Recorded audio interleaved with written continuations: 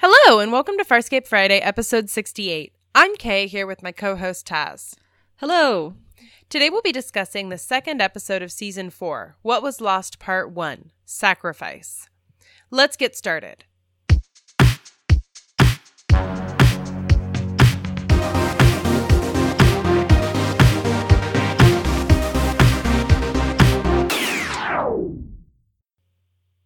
Welcome back. Elak and her dying pilot take what's left of the crew to an archaeological dig where Jool said she'd be. While John and Chiana only want to get off the planet and find the rest of the crew, a deeper mystery evolves with the old woman insisting that there are evil forces at play, Jool and D'argo starting a relationship, and a creature from the Black Lagoon in the background. We get our second round of crew reunions in this episode, and it's the first of a two-parter. And it sets up some really important world building that we'll definitely talk about in this episode and then further on down the season. So, unfortunately for this episode, the plot is really confusing. I don't know about you, but I was like, wait, what? Because I always remember this episode and I never remember what the plot arc is. I remember the important elements that come out of it, but never what actually happens. Because it's a lot of talking, it's a lot of characters, it's a lot of new things, and it's a lot of confusing exposition because the old woman is giving like half the exposition and she is sometimes really hard to follow because she's a bit, out to lunch.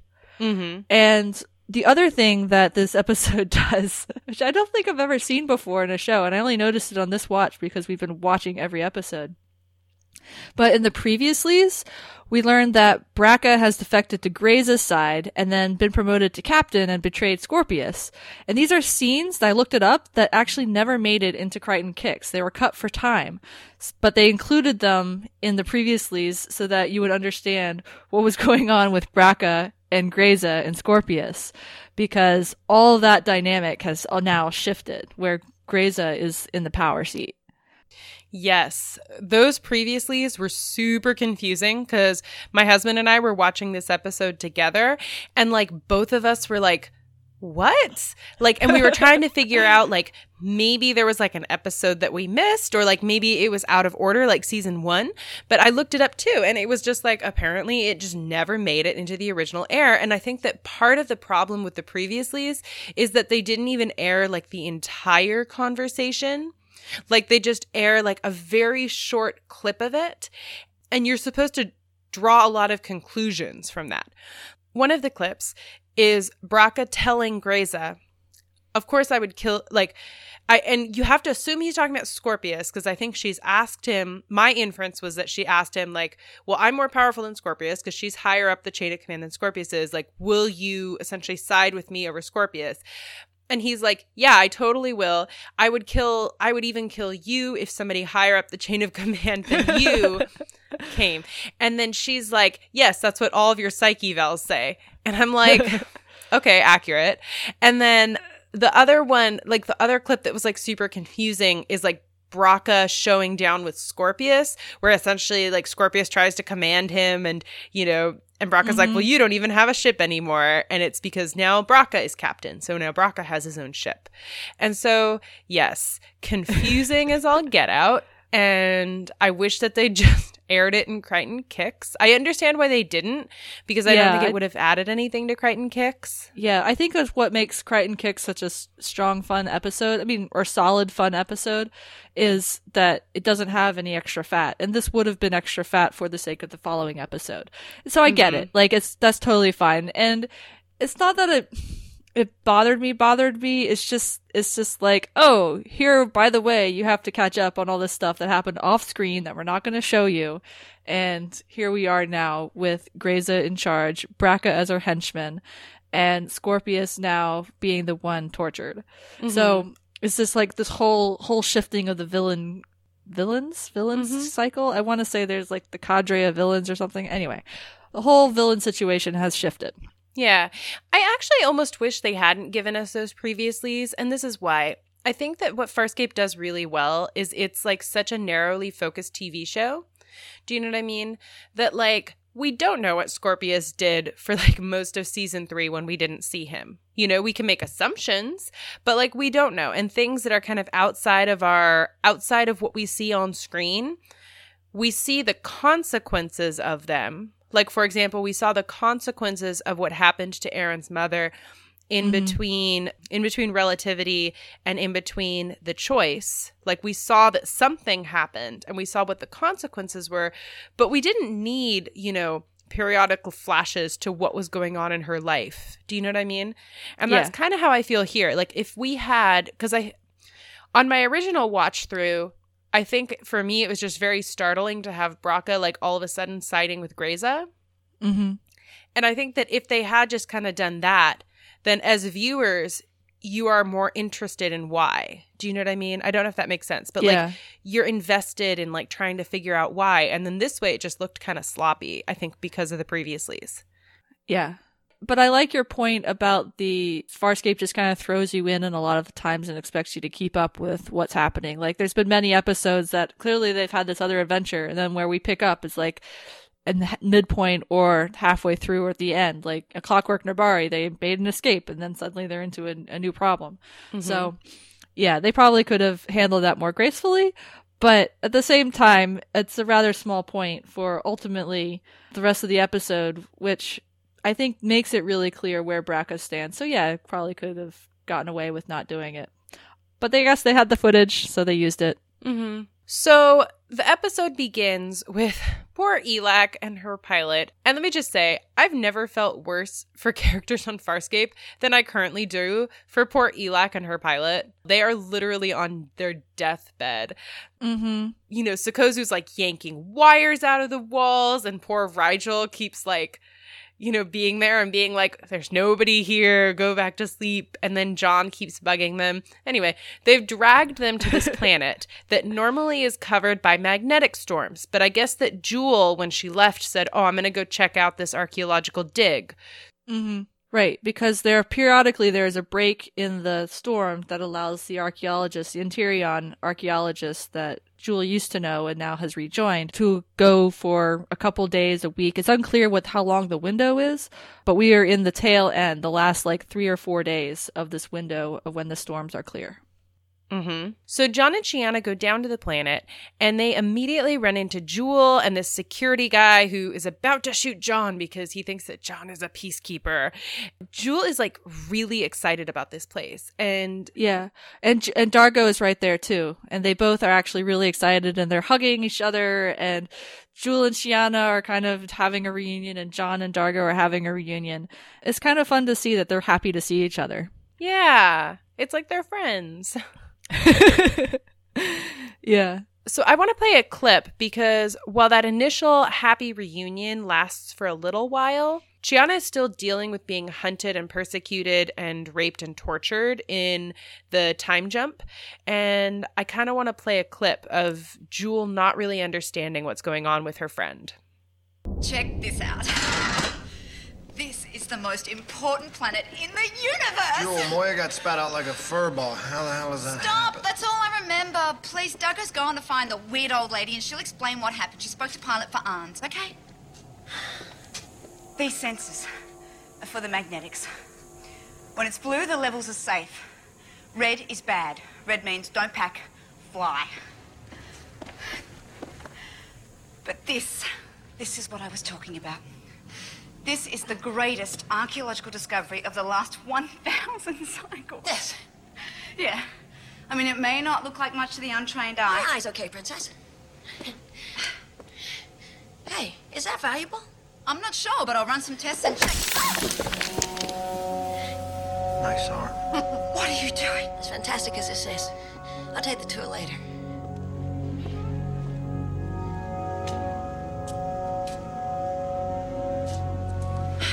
What is her problem? What did I do? Nothing. You did nothing. She just had a rough time away from Moya.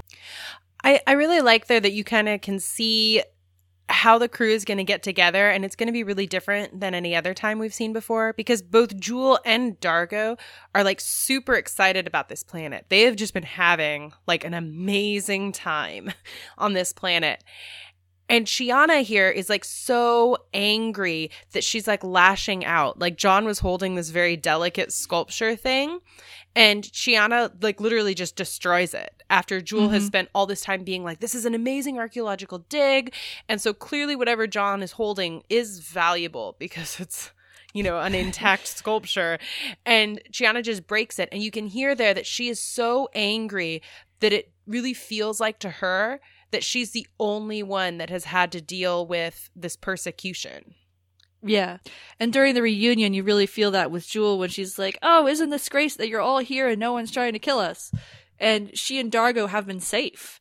And a little bit later, we have D'argo and Chiana's reunion where D'argo says, hey, it's good to see you. And they kind of segue into, well, D'argo and Jool are kind of hooking up, but how they stay safe. And that was with D'argo's ship, which can go invisible. And it's, you know, a powerful thing that has protected them through this whole time. Whereas Chiana and Rigel, when they were out in the universe, they were by themselves in a transport pod, well known, nowhere to hide, and they got nailed for it. Mm-hmm. And in that conversation with D'argo, you can also really hear that Chiana is so frustrated because, like, D'argo had a great time. D'argo and Jool had a great time in the absence. You know, they weren't being hunted, and she, you know, just her line with him of like, they were always on my tail. How did you get away? And kind of him being like, oh, well, I had this ship. You know, I had this magic ship. And her just that feeling of persecution, that feeling of like constantly being hunted. And then on top of that, it's like he has Jool, which means that he's completely moved on from Chiana. So kind of the guy that she still thought she had on the hook a little bit is like off the hook now. And he named his ship after his dead wife. So it's just like rubbing salt into the wound of all the things that Chiana has lost. I mean, I think you can really say, you know, the episode title is What Was Lost, and it's about this temple, but there's also a little bit of that with the characters themselves, too, and what they've lost. Mm-hmm. Yeah. So, planet side, John and Jool meet up with Vela, who is the team leader. And I think her name is like, I think the title is technically Instructor Vela. Yeah. So she's like a college professor type. And there's a scene later on, I think, where she's showing Jool how to disarm a trap and has Jool actually do it. So you can definitely see that in her demeanor and her interactions with Jool. Mm-hmm. Yeah. But she does not like outsiders. She really is a good reminder of how far Jool has come as a character, from being like, I am the smartest, I am the best, to being like, oh, everybody else is pretty smart too. Yeah. You really see that in this interaction that Jool and D'argo are having, which is like sexy time where they're like cleaning a wall. And then Vela comes up and is like, I think we should just play it because it's like awkward and hilarious. To clarify, they aren't actually having sex. They're just kind of like doing the, here, I'm going to show you how to use this tool by wrapping my arms around you thing. Do you feel that? Just let the tug of energy tell you how fast you need to work. Well, I guess now that Crichton's back, you'll head off with him again soon. Yeah. I mean, perhaps. Being here, I've really enjoyed it. Yeah? Yeah. You know, I think we've really found something here. We should clean it up and show Vela. Stick it up her nose. It's a prayer wheel, found on every wall in the site. And it would never fit up my nose. Yeah, well, I didn't actually mean that. Now, why are you using that? Well, for this. In unskilled hands, a carver can be perilous. You see, Laxton, the process that strips away cycles of age, when it hits living flesh, absorbs the molecular signature of whatever it touches. Thus, that lacquer is now rock. And the lacquer thing that she mentions at the end is a bug thing that are all over this place on the planet. Mm-hmm. Basically, it turns into this little bug rock. Yeah. It's kind of cool, actually. I really like the concept of, you know, transformation through with this tool that ultimately can be used as a weapon, as we'll see later on in the episode. You can really hear there her disdain for D'argo, and you can also hear that Jool and D'argo are just having fun. They're on vacation. They're the college kids that are away at summer, doing an archaeological dig. And Vela is like a little bit uptight about it. Yeah. Well, she walks in on them insulting her, and I also like that Jool is asking D'argo what his plans are for the future. Mm-hmm. This is like, now that Crichton's here, are you guys gonna leave again? And D'argo's like, I don't know. But I've had a lot of fun here with you, and this has been great. And then Vela comes in, but yeah, Vela immediately puts D'argo down. Like it's not even subtle. It's not even an attempt to be subtle. She's like, "What are you doing with that? You could hurt yourself because you're stupid. Here, I'll show you how you could hurt yourself." And it's just this whole "let's pick on you because you're the big lummox" kind of situation. Mm-hmm. So Vela actually pushes it a little further even, because later on she's having a conversation with Jool where essentially she says, "Hey, you're really smart. Are you going to continue with archaeology after this is all done?" And Jool is like, "I guess. I hadn't really thought about it, but I really want to because I really like this dig." And then Vela takes the knife and just twists it. And I'm like, what do you have against D'argo? Because she's literally like, D'argo's an idiot, and he's going to make mistakes, and you're going to get blamed for them. And Jool is like, yeah, I know. And meanwhile, D'argo is around the corner listening to this whole conversation of Vela basically eviscerating his character just because he's Luxon. And, that's what it is. It's straight up racism or speciesism or however you want to call it in the show. But it's like Interions feel like they're superior and all other races are inferior. And the only thing to do about that is to make fun of them constantly and take them down and basically forbid your students from trying to have friendships across species or make them as uncomfortable as possible. Yeah. And D'argo actually calls Jool out on it, and I want to play that clip because I find that D'argo and Jool, their emotional arc is kind of some of the really good meat of this episode. Hey, what are you doing? Why didn't you stand up for me? D'argo, most Interions think Luxons are inferior. That's just the way it is. What do you think? Don't ask me that.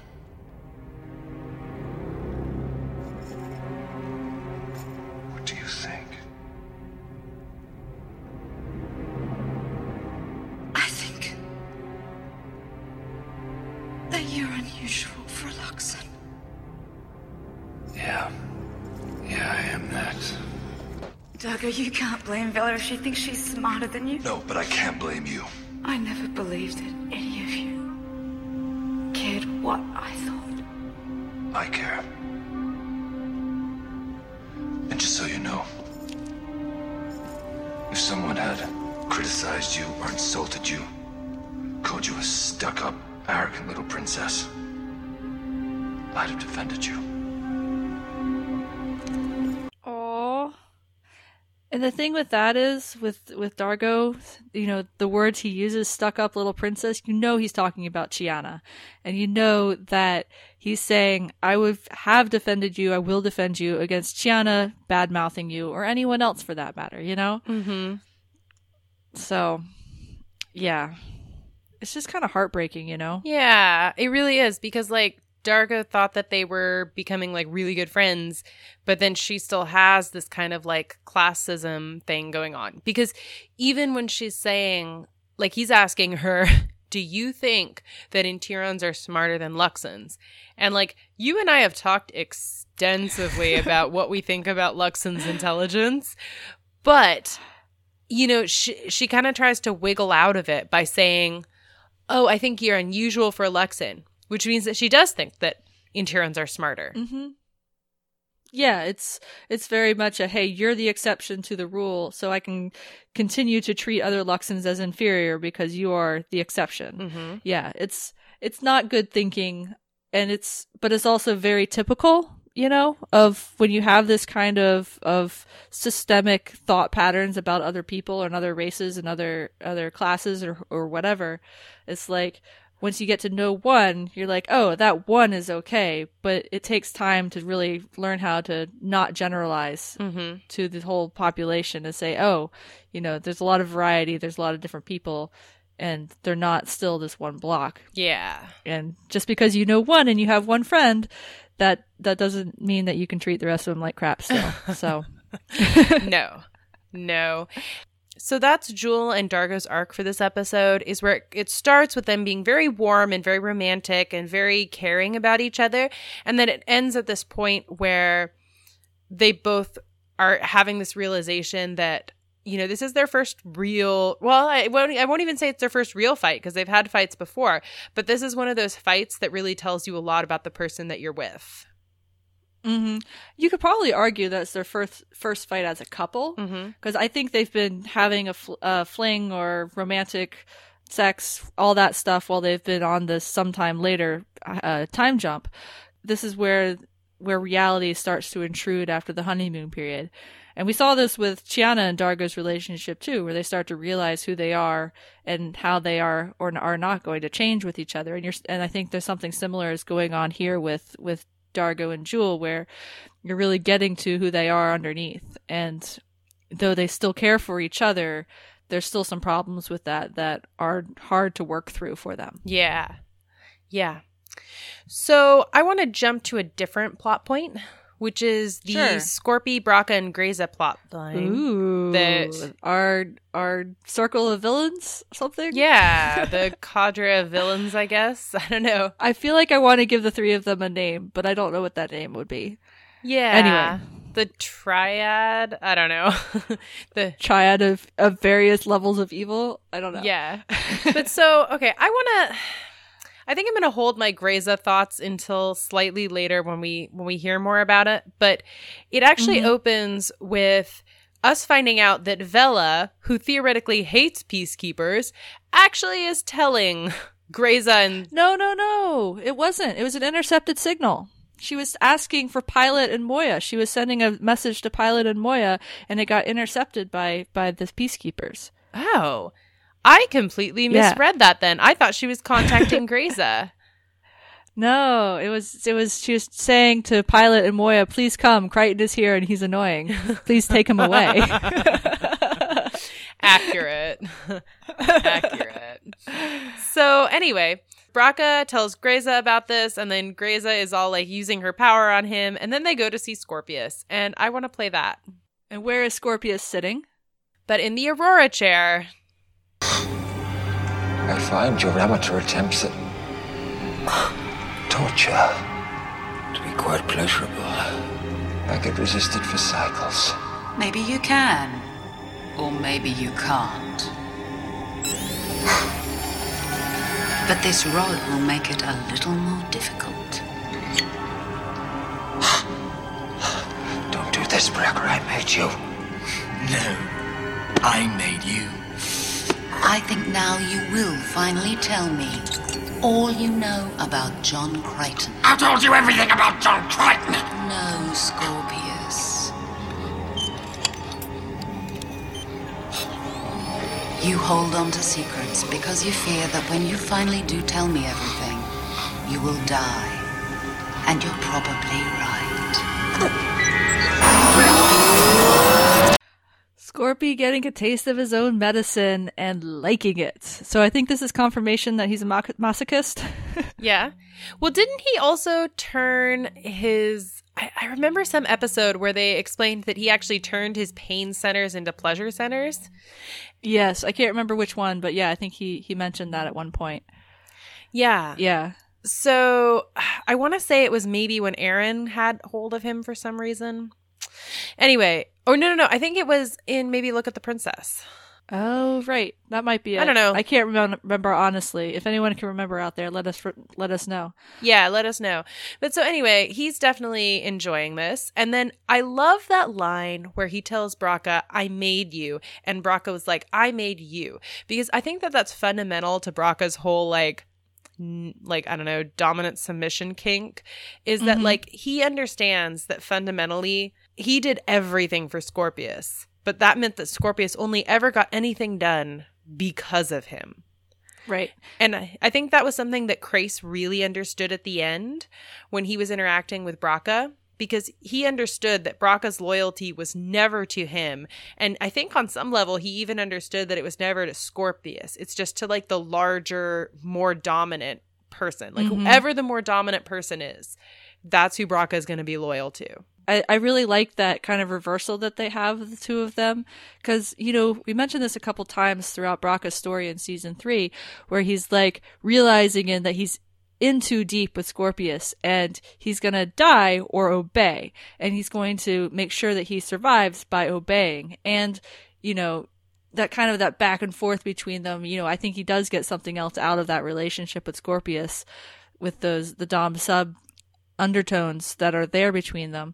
But there's also that matter of survival. And now, as presented in this episode, we have Braca finding a new Dom in Grayza, who has power to get Scorpius out of his control. And so now Braca has been brought up and Scorpius has been lowered. So now he is in a position of power over him in a way that he seems to be enjoying quite a bit. You know? He's taking every opportunity to be spiteful, to say spiteful things, to hurt him. So what you can't see on the audio clip is that how they're actually going to torture Scorpius is they take out his cooling rods. They take out his cooling rods and insert a new one in there that destabilizes him. And that actually is what hurts Scorpius and makes the Aurora chair effective on him. Yeah.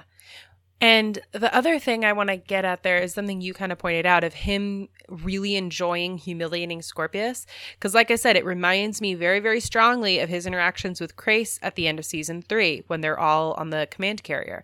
Because he's really enjoying putting Crais down. He's really enjoying humiliating Crais. And it's that same kind of pleasure you see with Scorpius.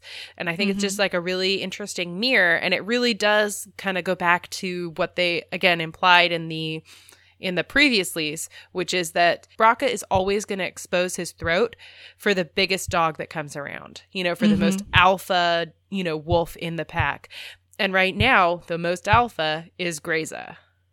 Grayza. Oh my gosh. I know we'll probably talk about this a lot during this season, but I really don't like her. And I also don't respect her the way I respect Scorpius as a villain. And I think the thing that bugs me is that the writers of the show, and I definitely blame the writers of the show, have taken this female villain and made her a femme fatale. In this culture, military culture, where you have characters like Eren and Henta and all these, you know, where women are supposed to be equal to men. And yes, Grayza is in a position of power, but she's such a sexualized image. She wears this really deep cut shirt that shows off the size of her breasts.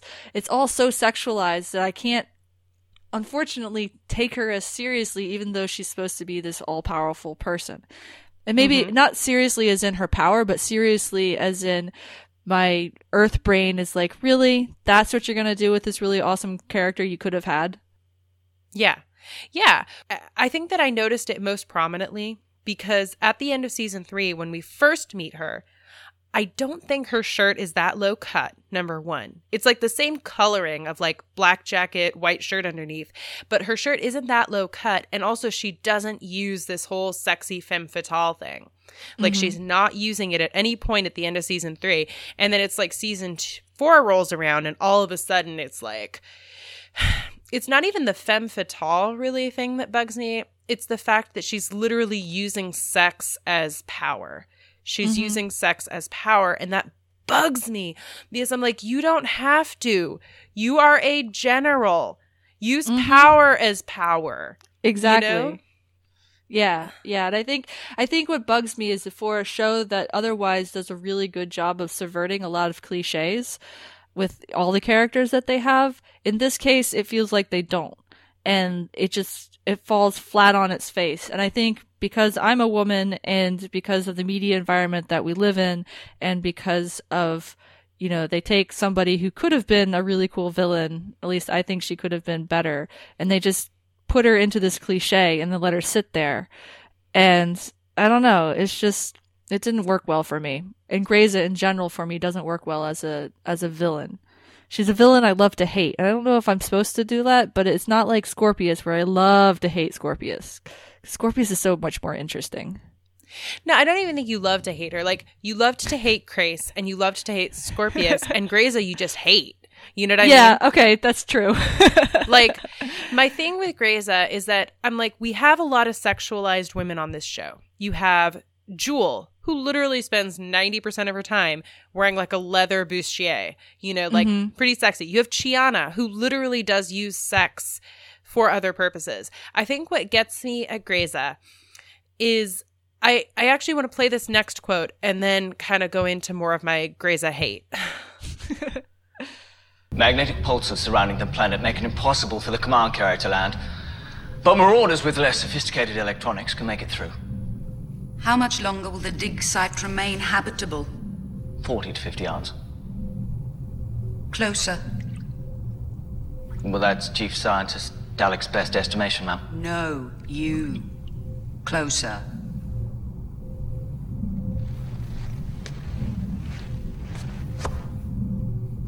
Down. On your knees. Are there any other vessels near the planet? Just a dead Leviathan in decayed orbit. I'm prepping a squadron now. Closer. Closer.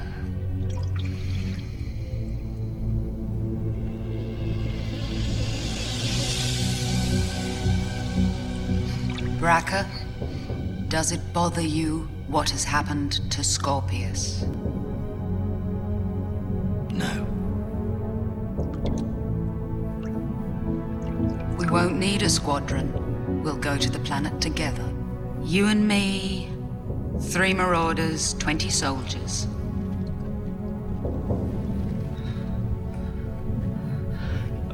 Why? I always assumed John Crichton was just an outlaw. An excuse for Scorpius' mistakes. But he destroyed a command carrier. The Scarans desire him. Perhaps, somehow, I can use him. Perhaps Scorpius' enemy will be my friend. The funny thing about listening to that scene, as opposed to watching it, is I actually hear Grayza's dialogue. Does that make sense?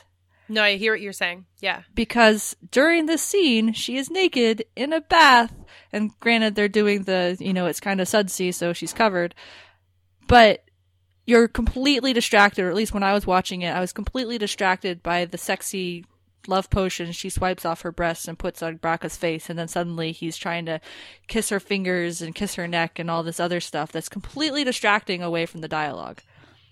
Yeah, I think you're right. And that's exactly what I'm getting at. Because here her dialogue is like, I always assumed, it's good dialogue. It's showing that she's strategic. It's showing that maybe she wants to use John for like a purpose. But then what you're actually seeing on screen is so like, it's just so something. Do you know what I mean? It's rapey is what it is. It's really, really rapey. It's really rapey. And I think we're supposed to hand wave it because it's like, oh, it's a woman and she's sexy. And I'm like, no, it's gross and rape. Like, this is Braca. You do not need to push Braca that hard to be your lapdog. You do not need to give him love potion number 9 for him to like want to lick your boots, Yeah. And then the other thing I want to get at is it isn't even just that she's sexy. It's that she literally has sex potion in her boobs. You know what I mean? And then I'm kind of like, what? I'm like, in the Peacekeepers, where they frown upon half-breeds, other species, anything that's out of the ordinary, any sort of deformities, like any sort of difference in people, that we have this super, super high rated commander, like this incredibly high commander that like got love potion put in her boobs. And like, that's how she's getting her power. I'm like, she's supposed to be a strategic. I'm actually just going to stop here because otherwise I'm going to spend the rest of the podcast talking about how irritating I find it that when they finally do a female villain, it's like this. And this is not the first time that they've done it, because if it was just the alien in the bank robbery episodes where it's like, oh, female villains. Natira. Yeah, Natira. If it was just Natira, we're like, ooh, female villain, super sexy. I'm like, okay, I can move on from that. You know, like one in a slew of. But it's like, honestly, we don't have that many female villains. And then you have to make them super sexy and rapey and using their boobs as control mechanisms. Yeah. I'm not actually sure the show wants us to hand wave away the rapiness because of where this goes next with Grayza and John in particular. But at the same time, I completely agree with everything that you're saying, just because it's so, I don't know, it's why, I guess is what it is. Why couldn't you have done something different instead of backsliding to this? Yeah. Yeah. Because I'm like, give me a Zalek soon. Do you know what I mean? As like the higher up who's like by the book, and like the reason she hates John Crichton is for exactly the same reason, because they're outlaws and they're making the PKs look bad. And, you know, like, give me somebody that's like Crace from season 1, but like less crazy. You know, somebody that's just like, you know, strategically going after John with no emotions involved. Do you know what I mean? Yeah. Or you could have emotions involved, but don't make them be all about, you know, like her emotional state. I actually don't mind, because as you heard in that dialogue, she's just going through like the reasons why she's doing this, and they make sense. They're like dialogue only. It's great. But then she has to throw in this whole, let's see what Rocca really thinks about Scorpius thing. And let's do it by, you know, smearing his face with this love potion. And it's just, it detracts way more than it adds, in my opinion. So, as you heard, Grayza and Braca go down to the planet. But meanwhile, down on the planet, the old woman has been talking to John for a really long time, and she's gone a little more off the deep end than she even was. Like, she's a little more out of it than she was even before, because apparently she's also been sniffing the little insects, which give you a high. Yeah. The whole plot with the old woman actually gets to the world building that I referenced in my opening, because we're at this temple. It's this archaeological dig of this temple. And the first conversation that John and the old woman have is very much her just talking and throwing words out. And it's really hard to understand. And she's worried about what the archaeologists, the Vela and the other guys, are finding. Because what destroyed this temple, and why there's no people left living on this planet, and why there's these magnetic storms, is an enemy of peace. Because it was a peaceful priests and temple, and it's like, you know, these priests maintained a peace between the Scarans and the Peacekeepers for 500 generations. That's why it's so significant. And then suddenly one day they all disappeared. We get this exposition from Jool. And what happened was this probe came down from enemies of peace, we don't know who it was, and split into 3 pieces. So there's these 3 pieces, and that's what brought the magnetic storm. It disrupted whatever the planet's protection was from the storms, but suddenly there's all these magnetic storms. And the old woman in one of her rambles is like, where are the bones? Like, where are the bones of all the people who supposedly died here? Because there's no bones. John doesn't care. Okay, let's say that right away. John just wants to get back to Pilot and go find Aaron. That is the only thing he cares about. And at one point, she offers the bugs that she's getting high off of to John and says, hey, this will make you forget Aaron and everything for about 500 microns. It's great. Solve all your problems. John's like, no thanks. So the old woman is worried about Vela, who has found 2 of these 3 pieces of the probe called the Darnaz Triangle. And she's worried that this thing that can cause magnetic storms will be used as a weapon on other people. And she's like, at all costs, we have to keep this out of their hands and not let this 3rd piece of the probes, the 3rd probe, be found at all. And so she's enlisting John's help in this. And I want to play a clip here, which encapsulates kind of the wackiness of the old woman, who I kind of love, and also what she's talking about. Crichton, he's arrested me. Hands up. Oh, yo, hey, no need for guns. The old lady told me how you planned to stop us. I didn't plan to do anything. He's one of the defilers. They lie. They will not use the probes for good. Kill him. No. Vela may not fear you, but I know you're their leader. I've heard about you. Get him, Crichton. I helped you. I showed you Aaron. You didn't show me squat. Sit. Just sit. Listen to me, yeah? I don't even know this old lady's name. She came on board our ship like a really bad smell that won't go away. I'm not a threat to you. I just want Moya to come back so I can get the hell out of here. That's it. Except one thing. Do not point guns at people. That's right. Hit him again. No! Oh, go on, Crichton. Let me show you. Like this. And... Ooh. See? What the hell are you doing? Why are you telling me to shoot people? 'Cause you have to. Bella will take the Darnaz probes and use them as a weapon. Why do you think she sent the rest of the dig team away? I have no idea. There was peace here once. You must see what was lost here. I can't let this happen anywhere else. I love the old woman so much. Anyway, we probably didn't need to listen to all of that, but the point being is, like, she's going to show John what peace was like before here at the temple. And you don't actually know quite how she's going to do that, but she blows herbs like she did all over in Dog with Two Bones into his face. And then he gets this vision of the priests at the temple, and they're like in red, and they're sacrificing a goat-like thing, and he sees a little toy on the ground that's a children's tile or something, and it has symbols on it. And so he actually has this vision of this place as it was, and when he comes back, he's underwater in this like sea creature thing. I don't know what's going on with the sea creature, honestly. Like, we saw it early in the episode, it just kind of like this menacing threat, and then suddenly it's like the old woman knows who it is and is working with it, or him, and he talks to John and then says, the old woman's going to go kill Vela, and this is why this episode is so confusing. Mm-hmm. Yeah, we have no explanation who the monster from the Black Lagoon is. Nobody else seems to care that he's there.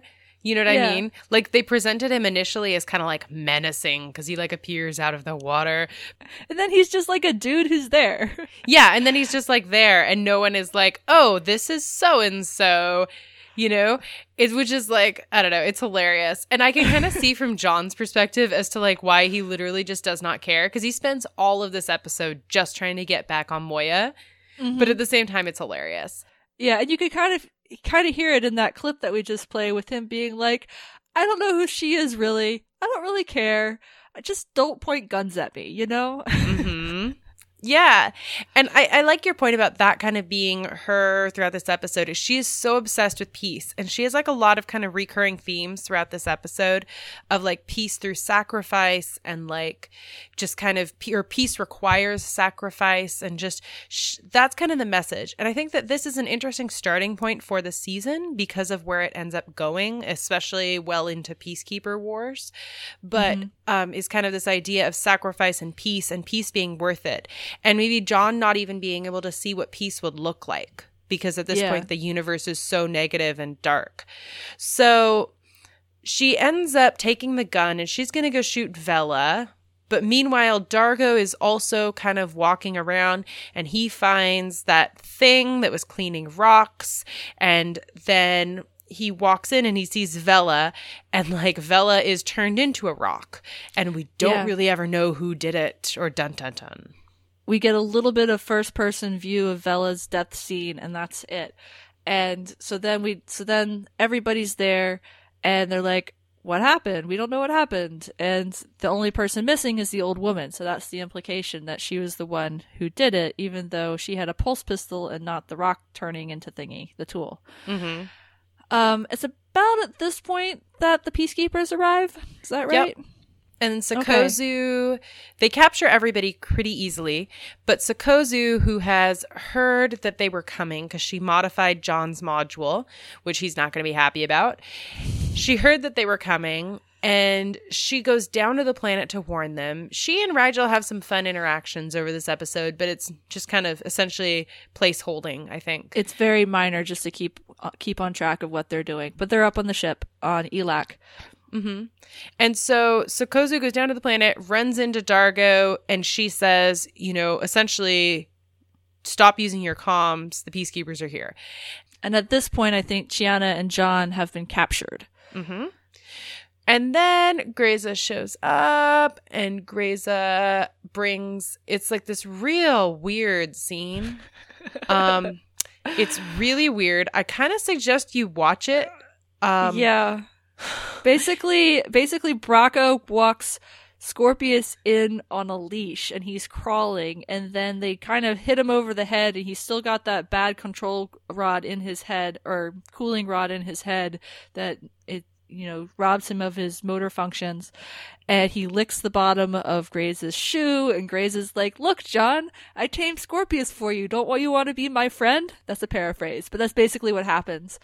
And then Chiana gets hit because she's mouthy, and then Grayza does the magic boob sweat thing to John, and then he kisses her because of the magic boob sweat, and it's really awkward and rapey and gross. And meanwhile, Scorpius is groveling, and John's like, "Well, kissing you is better than anything that Scorpius ever did to me." So how much of that is under the influence of the boob sweat? Yeah, it's super skeevy and gross. And there's actually something I want to mention, which is that Grayza is like, "Look, do whatever you want to Scorpius." And after having watched Scorpius lick Grayza's boot, he essentially is like, "There's nothing I could do that would top this." And you can tell that I think there obviously still is animosity in between John and Scorpius, but I also think that John is not a torturer. Mm-hmm. John was never against Scorpius because he hated him or he wanted him to suffer. And so I think that this is kind of like one of those scenes that's beyond the pale for John, Yeah. And you can also kind of see that in Ben Brow's portrayal. He's never looking at Grayza in the eye. There's a lot of looking away, keeping his eyes on the wall in front of him, and he's kind of sneaking looks to the side at Scorpius as this whole thing is going down. And when Grayza comes over, he's very submissive about it all.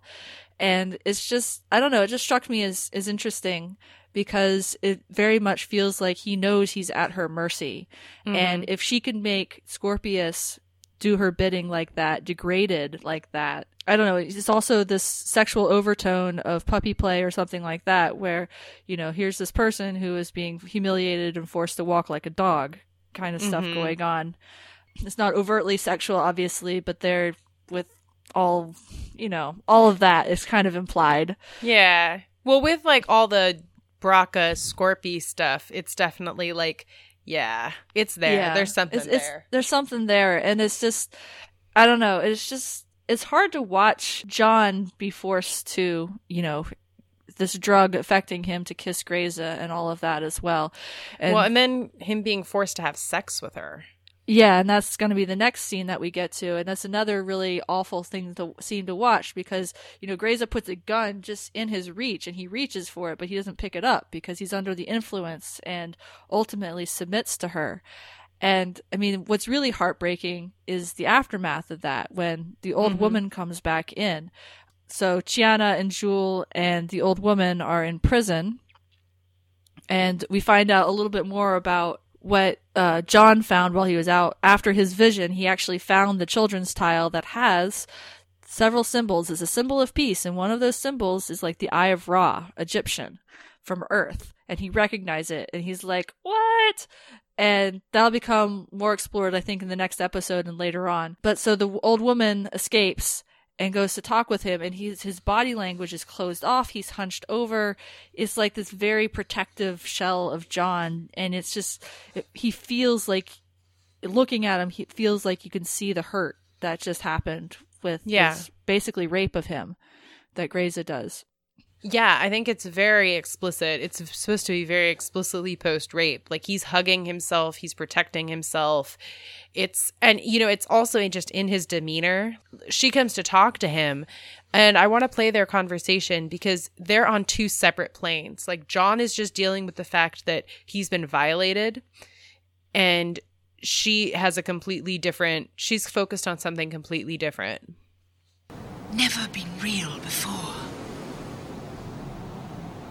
What are you doing here, old woman?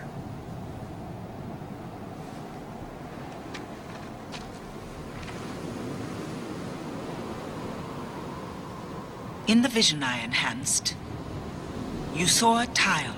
A child's tile. Yeah, just like the one I found. What did you do to me? Must be the magnetics. Pushes the vision further. Somehow the suggested turned real.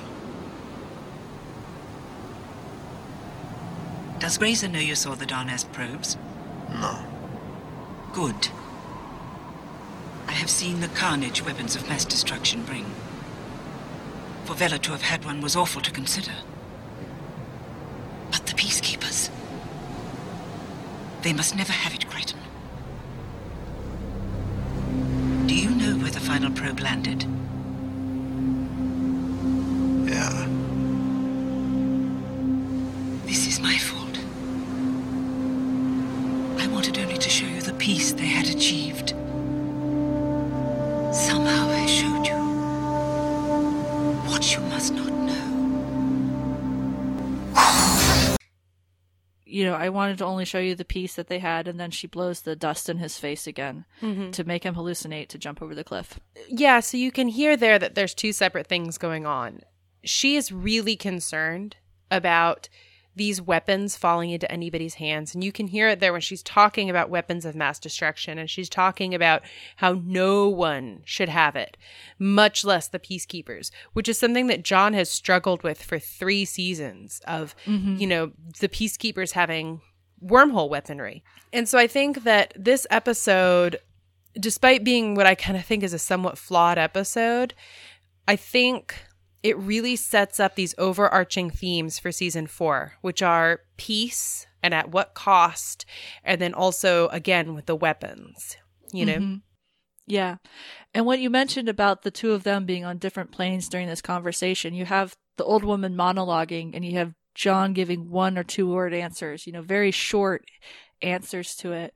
And then, you know, he gets violated again because the old woman, for the second time this episode, is blowing drugs in his face to make him hallucinate. And then in this case, it's a case where she's making the priests from the vision turn on him and basically chase him off a cliff, which is the cliffhanger, ha ha ha, that we are left with at the end of this episode, where he's jumping off a cliff driven off by these hallucinations. So John gets a really raw deal, pretty much. He really does. Yeah, you have to feel badly for him because essentially he just wants to find Aaron and instead he gets raped and he gets tortured again and then he's driven off a cliff. Yep. So that was fun. I think there's a lot of good little elements to this episode, but I think having talked through it with you and having read an episode summary, which I did after watching it, and having watched it again for the first time in many years, it's just there's a lot of elements that are confusing about it, and it's just I think I've got a handle on what's happened now, and I hope we have helped you listeners if you were confused during this episode kind of straighten out some of that. But there's a lot going on, and I think you're right. There's a lot of setup for season 4 thematically that happens in this episode. We have the temple and the priest that disappeared, and we'll get some resolution for that next episode. But these themes, weapons, war, peace. What is Grayza willing to do for peace? What is John willing to do for peace? Where do wormholes fall into all of this? Because wormholes are not going away. So yeah, that's the episode. Yeah, I think my problems with this episode are mostly Grayza focused, but also just structurally focused. Yeah. Because it's a very uneven episode. There's a lot of talking and there's a lot of confusing. And like we said, there are some plot points that are just like introduced and then they just don't go anywhere with them. Like this mysterious sea creature that no one talks about or mentions. And it's like, I kind of almost wonder if like the sea creature was like a leftover from a different, like if they'd initially scripted this episode differently and then through rewrites, they changed it to something that looks more like this, but then they kept the sea creature because honestly, he adds nothing to the episode. Yeah, he's just kind of there. Yeah, he's just kind of there. We'll see next episode if there's any resolution for why the sea creature is there. And we'll find out what happens next. So what would you give this episode? I don't know, like a 3. It's not like, Actually, I don't know, like a 2.5, because I think that it's not it's not an awful episode. It's not like a 1 or a 0 for me, but there's just so much that I don't like about it. Do you know what I mean? Yeah. I'm going to go with you on the 2.5. I don't think it's not rock solid. Like what we usually try and give a 3 is it's not outstanding, but it's rock solid. And I think this falls below that just for a lot of important exposition. It's just so darn confusing, you know? Yeah, because like I said, I mean, while I don't mind Farscape's habit of like dropping you in the middle of somewhere and then just like we're expected to figure our way out, I had so many questions about the Scorpius Grayza stuff. I'm like, how did they get off the command carrier? Whose command carrier are they on now? Where are they? Why are they still chasing John Crichton? It seems like Grayza seems like the sort of person that would have sent somebody else to do that work. Right. And for me, the confusing parts I felt were with a lot of the old woman's exposition with like, cause she's trying to explain like all this temple stuff, but they're writing her in a way where she's kind of incoherent. And so that doesn't serve the story very well. And like, I love her and I love the scenes with her, but at the same time, there's that little bit of, wait, what's happening? What are these probes? Where are they? Why do we care? What happens if they come back together? Isn't activating them what caused the problem in the first place? So we don't want to activate them again. But now, anyway, it's just like that kind of thing. So I would go also with a 2.5 for clarity's sake. You know, everything else is great. And I love the emotional stuff and the character stuff with D'argo and Jool and Chiana and Jool and all of that. And even John's arc throughout this where he just, you know, he gets hammered again. That's all fine. It's just the plot part. And because it does become important later, spoiler, it becomes important later. I feel like that's something that's not well served. Yeah. Yeah, I hear that. Next week, we have What Was Lost Part 2. Resurrection. The thrilling conclusion. I actually can't really remember much about it besides one or two things. So it'll be good to see it after this one. So we are Farscape Friday podcast at Tumblr, Dreamwidth, and at gmail.com. We are Farscape Friday on Twitter, and you can contact us any of those places. And we will see you next time. Bye. Bye.